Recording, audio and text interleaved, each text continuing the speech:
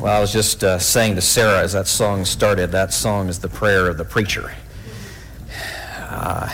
No less this morning than any other. So if you, like me, and woe unto you if you are like me, but if you, like me, have in your news feed things streaming out from Yellowstone National Park, you will see headlines such as this from time to time. Parts of human foot found in Yellowstone hot spring. Yep, it's real. Bears are waking up and they're hungry. Yellowstone tourists decide to get up close and personal with bison. Doesn't end well. It's for reasons such as these, warnings all over the park such as these, warnings all over the park such as these that go ignored repeatedly by visitors to the parks, not just in Yellowstone, but most especially, it would seem, in Yellowstone. It's for reasons such as these that the forest rangers have come up with a new term. The park rangers have come up with a new term. Turon. It's a combination of the word tourist and moron fused together. Turon. That is to say, those individuals who come into this gorgeous setting and just look at those signs and think to themselves, well, that's for everybody else. That warning, that danger applies to everybody else, but not me. Turon. Now, you seem like a nice bunch, most of you. That was a joke. Please don't email me. Were you talking about me? I would beg you, though, to consider this question with me this morning. To what degree are you and I, basically, in our approach to life, as we hear God's warnings and his commands upon our lives, to what degree are we, in fact, Turons? Unwilling and unable to hear what he's saying, even when it's strong, even when it's hard, recognizing the source, and therein the seriousness and perhaps even the stakes involved. To what degree are we willing or unwilling to just disregard what he has to say, speaking into our lives, especially when it's strong, especially when it's hard, and just playing fast and loose with that and the consequences? To what degree are we, in fact, Turons? And that brings me to our new sermon series. We're going to be moving over the next several months through the book of Judges. So hang on. Will and I are going to be tag teaming through that. It's going to be I'm not even going to say several weeks. It's going to be several months that's going to take us to move through this grand book together. But we're both looking forward to it, and I trust in time, so will you. We're going to begin at the beginning, not Genesis, but Judges. Judges chapter 1. Judges chapter 1, starting in verse 1 and moving down all the way to the beginning of chapter 2, verse 5. So we read a really short psalm, so we're now going to have a really long reading, okay? This is in the Old Testament, if you're trying to find it. It's right after the book of Joshua and before Ruth and 1st and 2nd Samuel and such, and those books and the Kings and the Chronicles and all of that. But in the midst of all that, sandwiched in the midst of all that, you find this book called Judges. And as we move through this, no doubt you will discover with me that if there was a rating guide on the book of Judges, it would certainly not be G. It would not be PG. I don't even know that it would be PG-13. There would be sections that would go a little further than that. And we're going to be reading those too. Judges chapter 1, starting in verse 1, reading on through chapter 2, verse 5. Hear now God's word. After the death of Joshua, the people of Israel inquired of the Lord, who shall go up first for us against the Canaanites to fight against them? The Lord said, Judah shall go up. Behold, I have given the land into his hand. And Judah said to Simeon, his brother, Come up with me into the territory allotted to me, that we may fight against the Canaanites. And I likewise will go with you into the territory allotted to you. So Simeon went with him. Then Judah went up, and the Lord gave the Canaanites and the Perizzites into their land, and they defeated 10,000 of them at Bezek. They found Adonai-Bezek at Bezek, and fought against him, and defeated the Canaanites and the Perizzites. Adonai-Bezek fled, but they pursued him and caught him and cut off his thumbs and big toes. And Adonai-Bezek said, 70 kings with their thumbs and their big toes cut off used to pick up scraps under my table. As I have done, so God has repaid me. And they brought him to Jerusalem, and he died there. And the men of Judah fought against Jerusalem and captured it and struck it with the edge of the sword and set the city on fire. And afterward the men of Judah went down to fight against the Canaanites who lived in the hill country, in the Negeb, and in the lowland. And Judah went against the Canaanites who lived in Hebron. Now the name of Hebron was formerly Kiriath Arba, and they defeated Shishah and Ahiman and Talmai. From there they went against the inhabitants of Debir. The name of Debir was formerly Kiriath Sepher. And Caleb said, he who attacks Kiriath Sepher and captures it, I will give him Aksah, my daughter, for a wife. And Othniel, the son of Kenaz, Caleb's younger brother, captured it. And he gave him Aksah, his daughter, for a wife. When she came to him, she urged him to ask her father for a field, and she dismounted from her donkey, and Caleb said to her, what do you want? And she said to him, give me a blessing, since you have set me in the land of the Negeb. Give me also springs of water.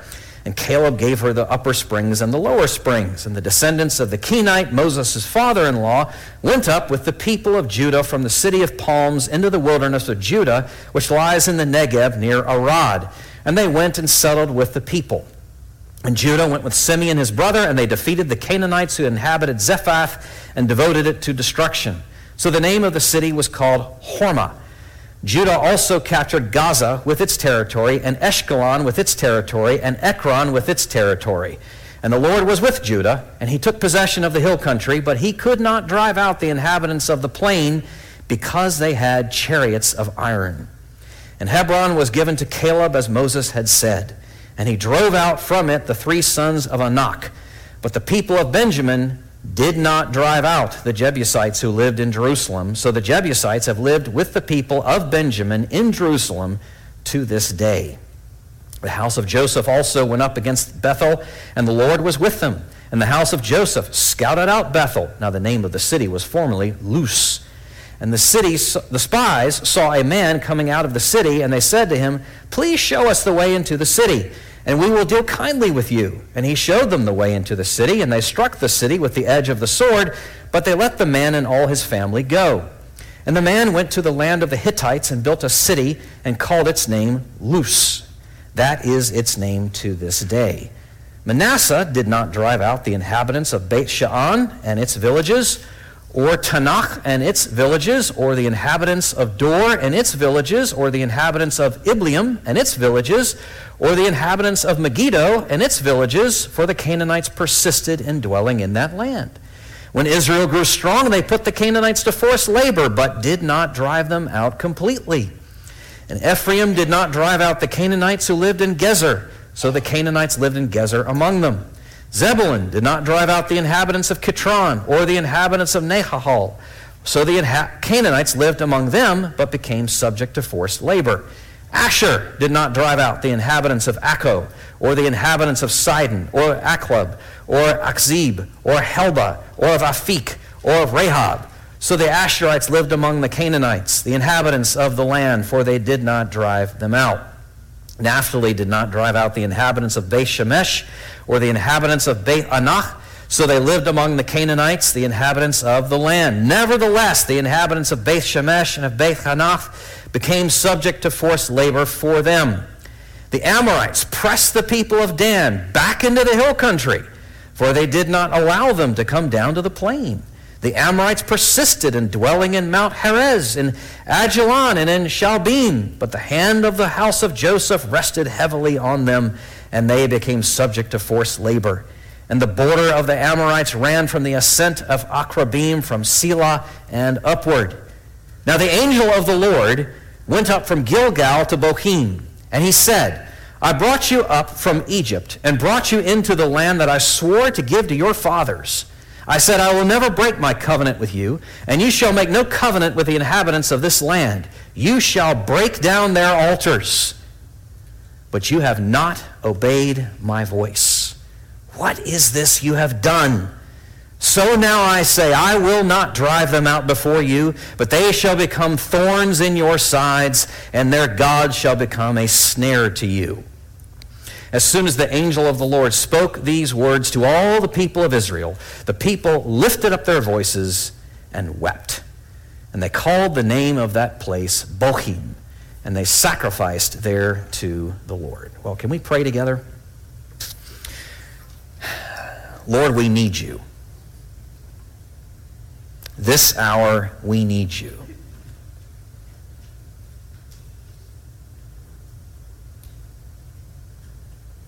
And we can hear it here in this text. Because these are our forebears. These are our spiritual ancestors. They are us. We are them.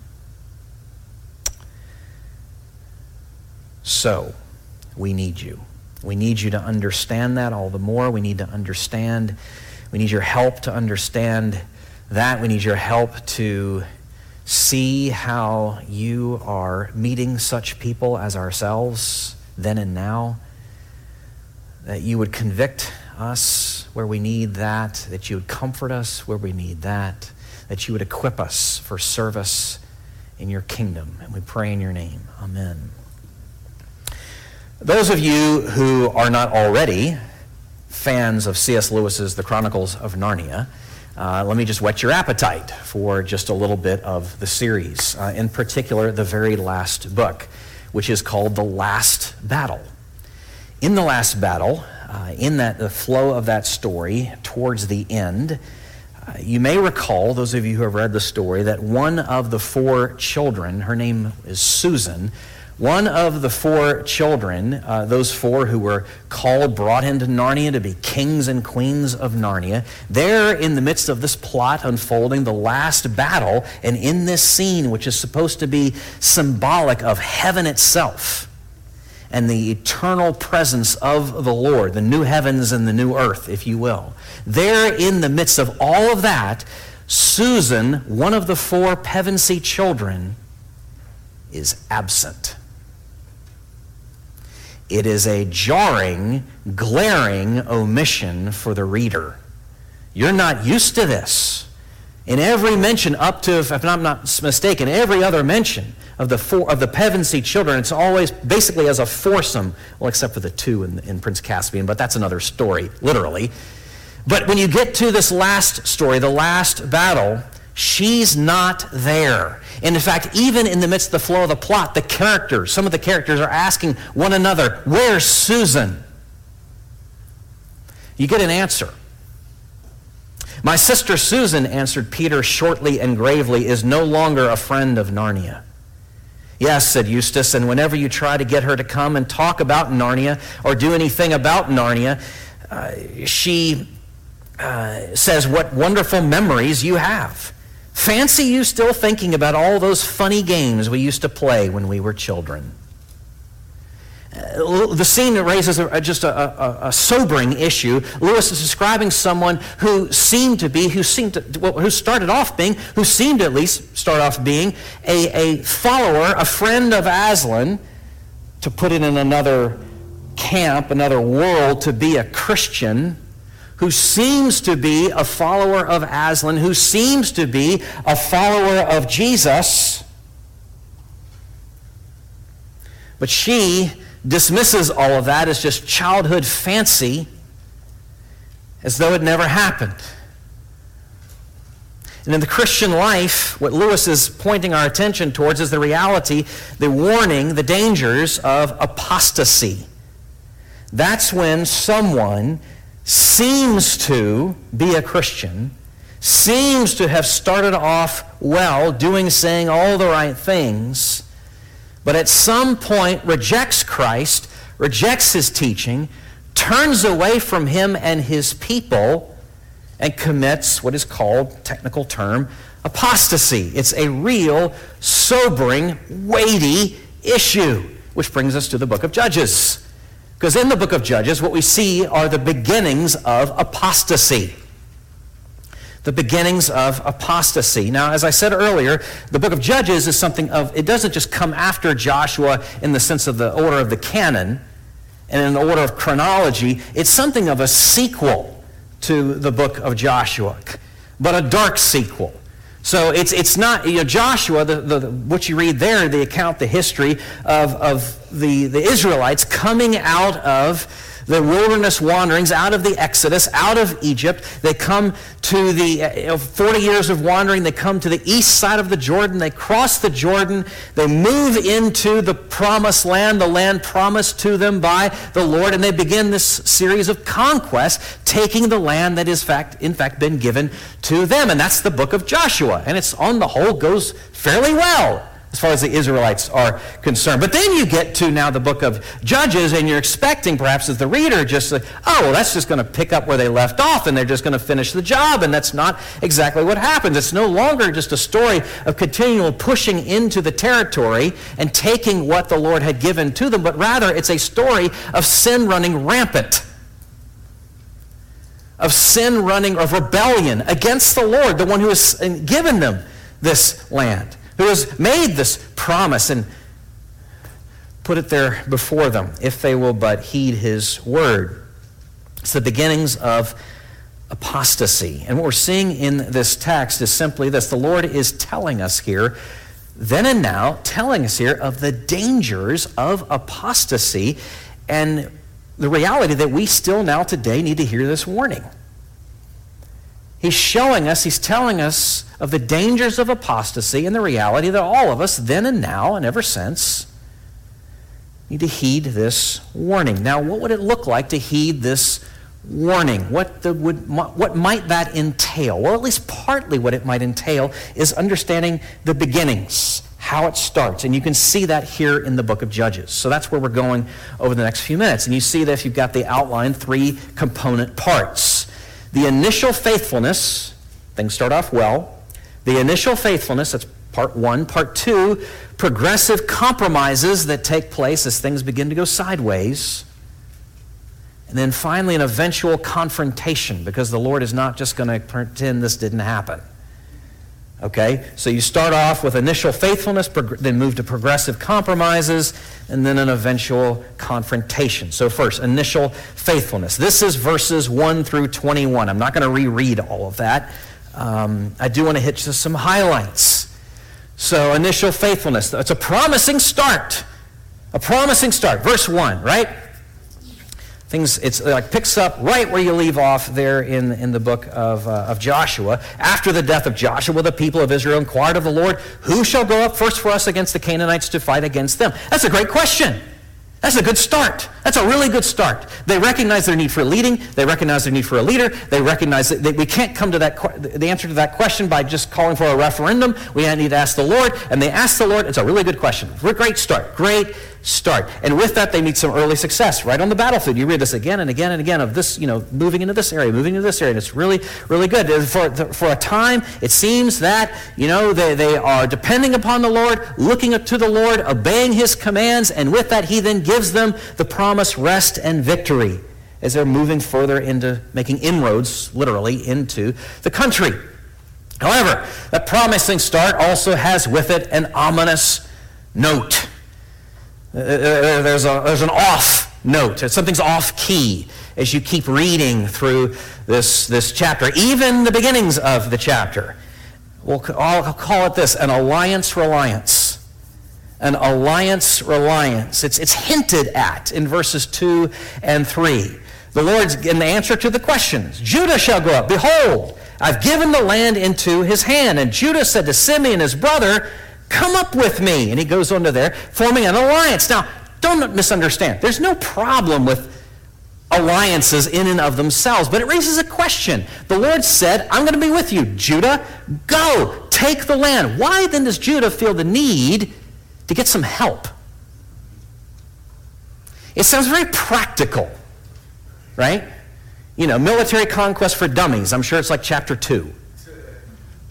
It sounds very practical, very sensible, but why? Why does the tribe of Judah feel the need to bring in some help, to bolster this? And though that maybe that doesn't get your attention, but verse 19 surely should. And the Lord was with Judah, and he took possession of the hill country, but he could not drive out the inhabitants of the plain because they had chariots of iron. Now, the chariots of iron, this is new military technology in that time. This is the kind of thing that you want in battles taking place on the plain, big, wide, open spaces, and that's, if you look at an atlas, that's exactly what's being spoken of here.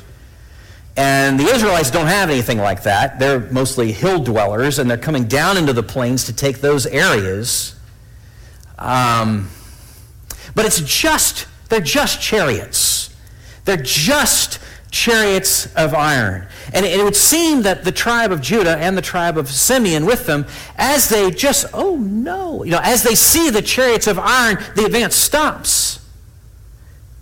The advance stops. They go no further because they see that these inhabitants upon the plain have these chariots of iron, as though now already they've forgotten who it is that's with them.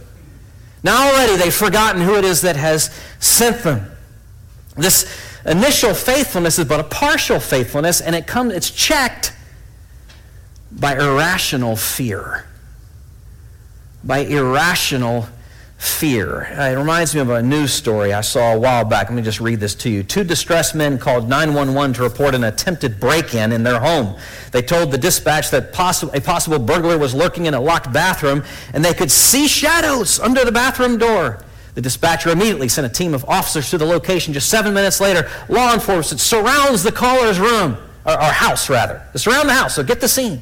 All the blue lights and everything, and the officers milling about, and the loudspeakers and everything, all of that stuff. They waited outside the bathroom with a trained canine and heard banging from inside the room. Police told the Washington Post that the suspect might have forced a window open as a last-ditch effort to escape. Well, demanding the intruder open the door wasn't an option anymore. Deputies drew their guns, stormed into the bathroom to find a lost Roomba repeatedly banging into the shower door. Irrational fear? Yeah, maybe. That had to have been a little embarrassing, I'm thinking, not just to the homeowners, but to the deputies as well. I bring this up because really, being scared of a Roomba hitting your shower door is no more rational than being scared of inhabitants on the plain with iron chariots if you've got the Lord. The level of irrationality in the fear is the same. It is exactly the same. And time and again, we see in the book of Judges and elsewhere in the scriptures that at the root, one of the deep roots of apostasy, of abandoning the faith, is in fact fear. If you trace the roots, where did it begin? It began with fear. We're warned, do not fret. Do not be faithless. Do not seize control of circumstances, events. Don't try and take things into your own hands. Why would you do that? Out of fear. Again and again, we are warned against the dangers of fear, which then, before we move on to the second point, we've got to stop and ask ourselves this question: of what are we afraid? Of what are you afraid? Of what am I afraid? Or what are we of a people, a body of believers afraid? What are you afraid of losing? What keeps you awake at night? Approval? Who's the person that comes to mind? Control? What's the circumstance that comes to mind? Comfort and ease? What is it that's coming to mind? We've got to press into this question, and here's why. Because the answer to that question, what do you most fear, is your point of greatest vulnerability when it comes to apostasy, when it comes to betraying your God. That which you most fear. that which any of us most fear. The Lord in his love is warning us here of the dangers of apostasy. We need to hear this warning. Well, moving then from initial faithfulness, we find in the second point, progressive compromise. That's picking up from verse 21, verse 22, on to the end of the chapter, verse 22 through verse 36. And what we see here, a progressive, one after another, compromises. It's like a spreading contagion, an infection. As you read, looking at the atlas, as things are moving from the south and going up into the north. Multiple times we read of multiple failures on behalf of the people. Out of fear and their faithlessness, we read they did not drive them out. They did not drive them out. It's this sobering, frightening, horrific chorus that you read again and again and again through the second half of the book of Judges. They did not drive them out. And it gets so bad. It gets so bad, you read that, but it's like on steroids when you get to the very end of chapter 1, verse 34. It's not just they didn't drive them out. It's worse than that. The Amorites pressed the people of Dan. Now, that's one of the tribes of Israel, okay? The Amorites pressed the people of Dan back into the hill country. So it's not just they stopped, but they reversed. And if you keep reading through the book of Judges, what we actually come to find out is the tribe of Dan, which originally was supposed to be sort of over in the central eastern part of the promised land, ends up moving to the central northern part because of what happens here. They retreat. They pack up and go. Now what's happening here? A spreading contagion rooted in, we'll call it this, a forgotten calling. They forgot who they were. They forgot whose they were and the significance of all of that. They forgot what they were called to be and to do. Stephen was reading earlier from 1 Peter chapter 2. Those are Old Testament words that the Apostle Peter is grabbing hold of, just as applicable in that age as in our age. So this is who and whose we are. Let me read these words again for you. Verses 9 and 10. But you are, so Peter, the apostle, Jesus, is pronouncing this over us right now. You and me, okay? This is what Jesus, the living King, is saying over his people right now. But you are a chosen race, a royal priesthood, a holy nation, a people for his own possession, that you may proclaim the excellencies of him who called you out of darkness into his marvelous light. Once you were not a people, but now you are God's people. Once you had not received mercy, but now you have received mercy. We are to be a living demonstration of the grace of God at work in every vestige of our lives.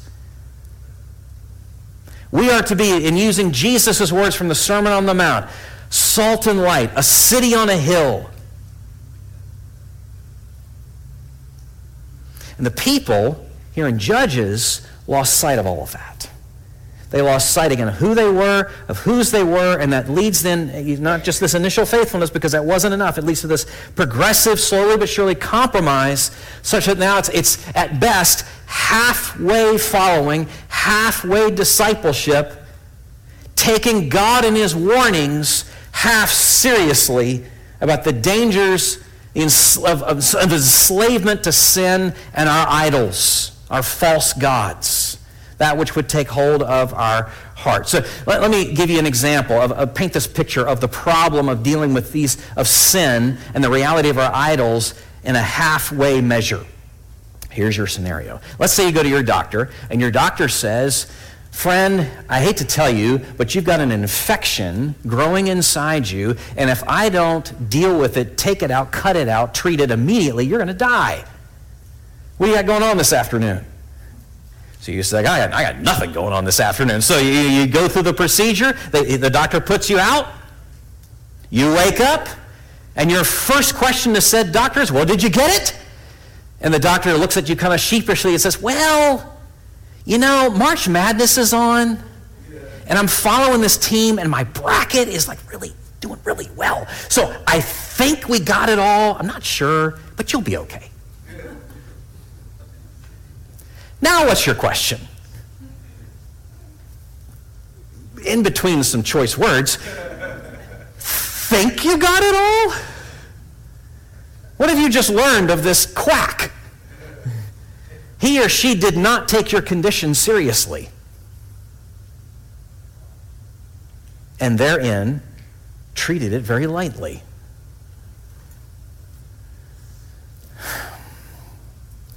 What then of us?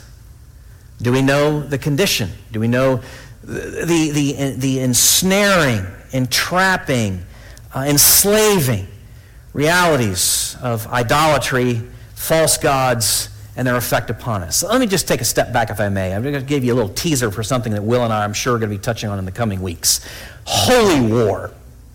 That is to say, what you're seeing there going on in Canaan with the Israelites moving in and conquering these people. And a lot of blood is being shed, and a lot of people are dying in the process, okay? What is that all about? Well, please understand, it's not just a land grab.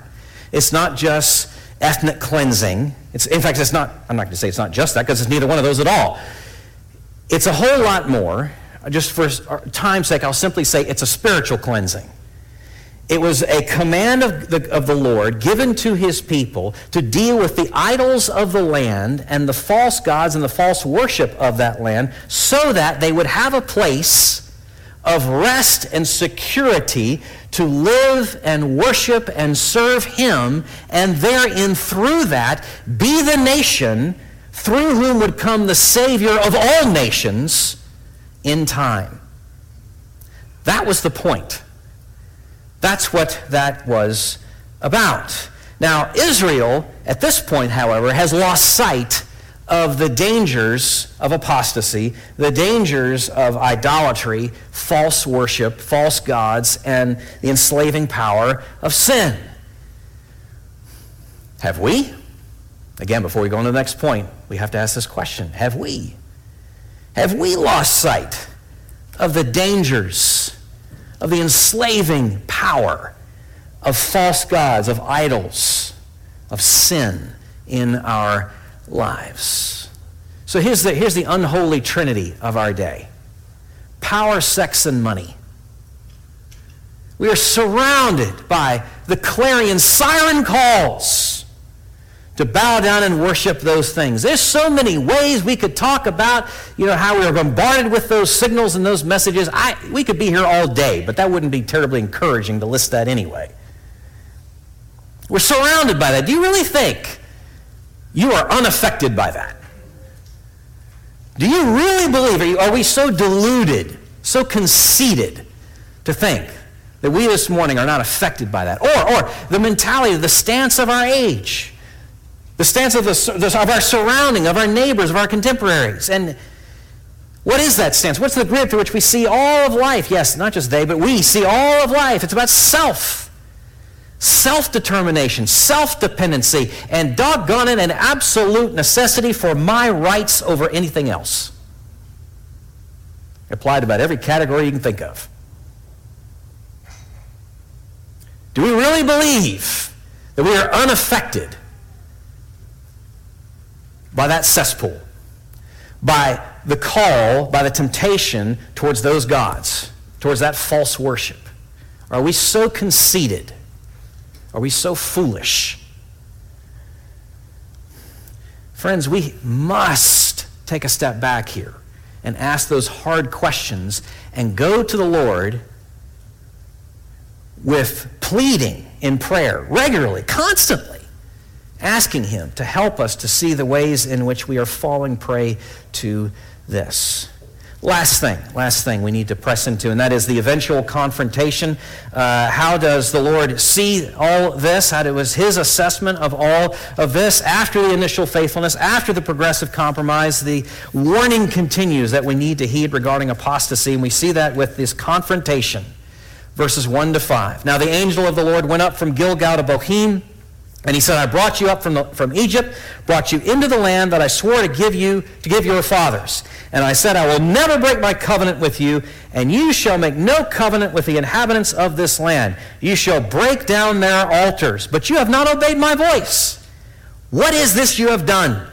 So now I say, I will not drive them out before you, but they shall become thorns in your sides, and their God shall be a snare to you. As soon as the angel of the Lord spoke these words to all the people of Israel, the people lifted up their voices and wept. They called the name of that place Bochim, and they sacrificed there to the Lord. So a messenger from the Lord comes, the angel of the Lord. And the angel of the Lord comes with a route where we're actually told specifically what the route is, through Gilgal. What in the world is that all about? Well, again, remember how I said earlier that after the Israelites' wilderness wanderings, they came up on the east side of the Jordan, crossed the Jordan, and they get to the west side. And at the west side is a place called Gilgal. And at Gilgal, there was a covenant renewal ceremony. Go back to Joshua. You can read about it. There's a covenant renewal ceremony. The angel of the Lord is intentionally, I don't know what this visually would have looked like. We truly can only imagine that. But the angel of the Lord comes to his people from Gilgal, this place, and intentionally, it would seem, to remind them, as this ever-present, powerful reminder to them of God's covenantal love for his people, of how he was the one that had taken the initiative in their lives to begin and secure this relationship. He gives them a history lesson. So in the motion of where he comes from, and then the history lesson there in the first few verses as quoted there in chapter 2. This bond, this covenantal bond that he had initiated, and also the tragedy of their response. The tragedy of their response to him. And so then his response to their response is in essence this: you have given yourself over to your desires and done what you wanted. I now will give you over to what you want. You don't want me? Okay. It's a terrifying, terrifying sentence. Terrifying thing to hear, for him to give us over to what we want. The thorns of your false gods will prove to be more painful than something embedded, sharp things embedded into your sides. Snares more enslaving anything other than me, for whom you were made. More enslaving than shackles around your ankles. Thorns, snares. But know this, and it's hinted at here, this is not out of despising. This is not the Lord throwing a hissy fit. This is out of love, that he's giving them a taste of what they're really asking for. He is, if you will, directing them and going to redirect them through these snares, through these thorns. As painful and as difficult as that will prove to be. Directing and redirecting. Before we wrap this up, let me just put it to you this way, and maybe we can think about it this way as to what would it be like? What was it like for them to experience this? Might it be like for us to experience this directing and redirecting through thorns and snares in our lives? Some of you are going through really hard stuff. There's some suffering in this room. And I want to be very careful how I ask this question, but I just want to suggest to you to consider this. To what degree is there a parallel here in your own life in snares and thorns in terms of what you are experiencing? To what degree could this be God's directing and redirecting in your life? Now, I say I want to be very careful, and indeed I do, because we also need to reckon with this, that it is not always because of our doing that the thorns and snares come. Sometimes it's because of others' doings in our lives. Sometimes it's very much because of others' doings in our lives. And sometimes it's through circumstances beyond any human being's control. That's something that feels like thorns and snares in our lives come. But even all of that, he can take and work with in our lives, to draw us, to deepen our reliance upon him, even as perhaps in the midst of that, we might want to scream at him, and maybe are, saying, "Stop!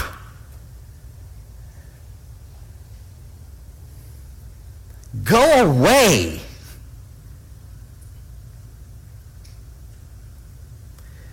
But friend, he can't.